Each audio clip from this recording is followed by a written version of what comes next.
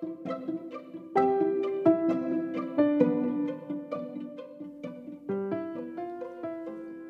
guys, this is Come Follow Me, Daily Dose, and I'm Lindsay Hansen. Today is March 7th, and first and foremost, happy birthday to my parents. Yes, both of my parents. They share a birthday, which pretty much means they're perfect for each other. So happy birthday to them.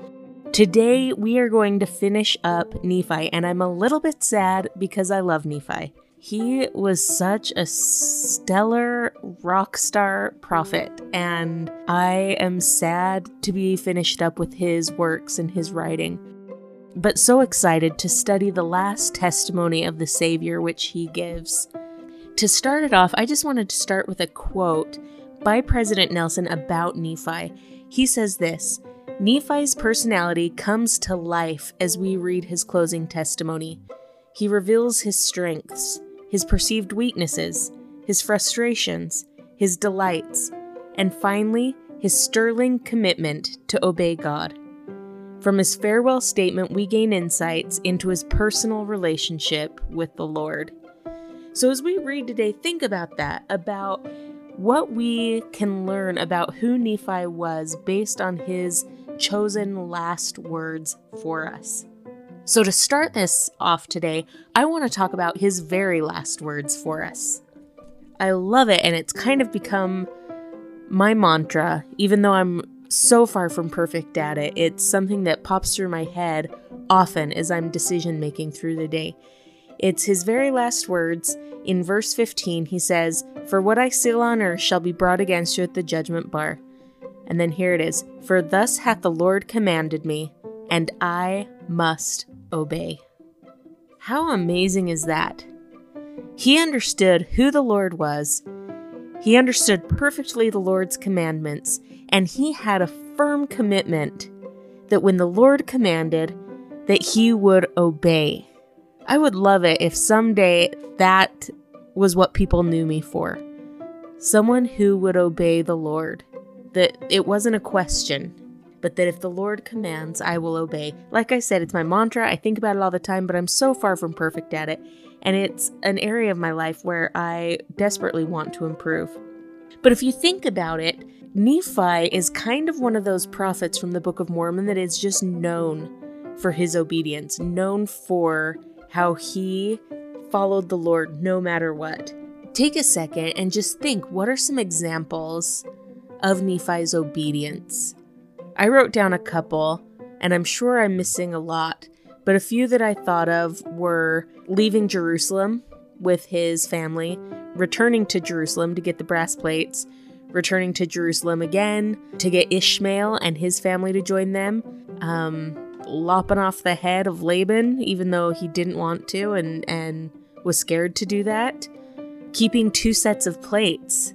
How weird would that be? All of a sudden you're like, well, I've been keeping this one journal, but I guess the Lord wants me to start writing over here too, so I'm just going to write over here without any idea of why, but just trusting that if the Lord commanded, that there was a reason, and obeying.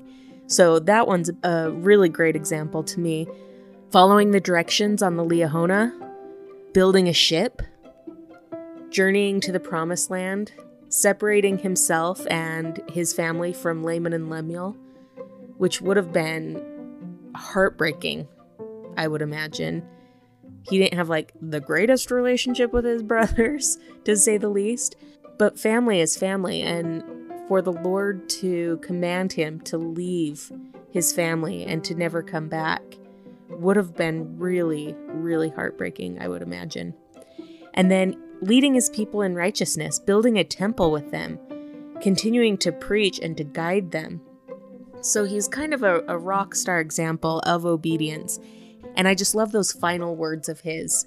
"For thus hath the Lord commanded me, and I must obey." I want to be more like Nephi in my obedience. So let's take a look at verse 6 of 2 Nephi 33.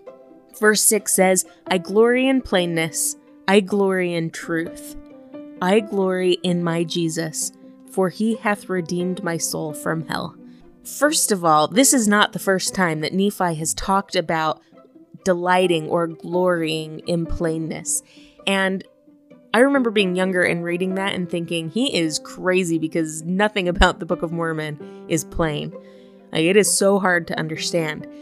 But this time, reading the Book of Mormon, and I've read the Book of Mormon straight through several times, but this time I noticed a stark difference between when I was reading Nephi and when it crossed over into Jacob preaching.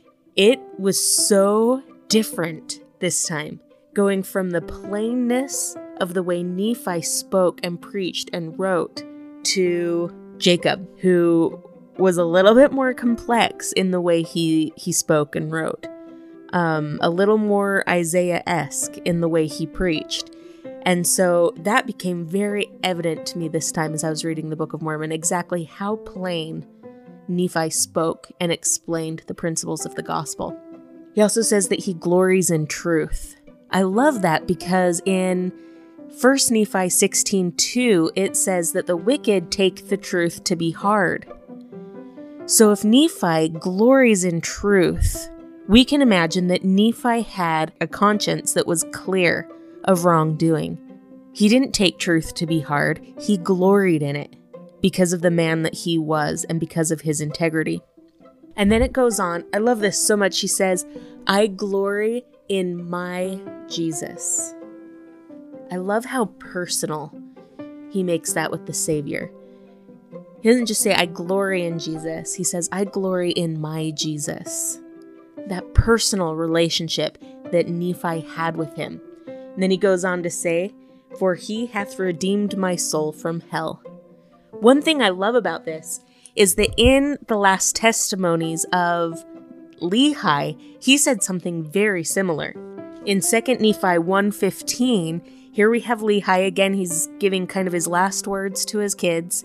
And he says, but behold, the Lord hath redeemed my soul from hell, and I have beheld his glory, and I am encircled about eternally in the arms of his love. And now here you have Nephi at the end of his life, writing to his children and to his posterity, and he says the same thing, for he hath redeemed my soul from hell.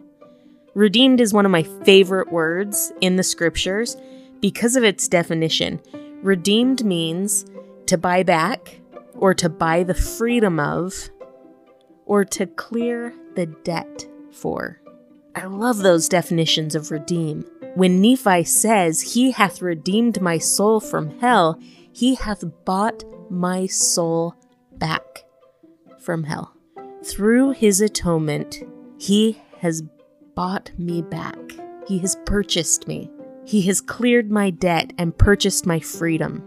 So I love that relationship that Nephi has with the Savior, that very personal, real, and intimate relationship. And because of that relationship, because of the love that he felt from the Savior, he developed a love for his fellow man. In fact, listen to these following verses. I have charity for my people and great faith in Christ, that I shall meet many souls spotless at his judgment seat. I have charity for the Jew. I say Jew because I mean them from whence I came. I also have charity for the Gentiles. But behold, for none of these can I hope, except they shall be reconciled unto Christ, and enter into the narrow gate, and walk in the straight path which leads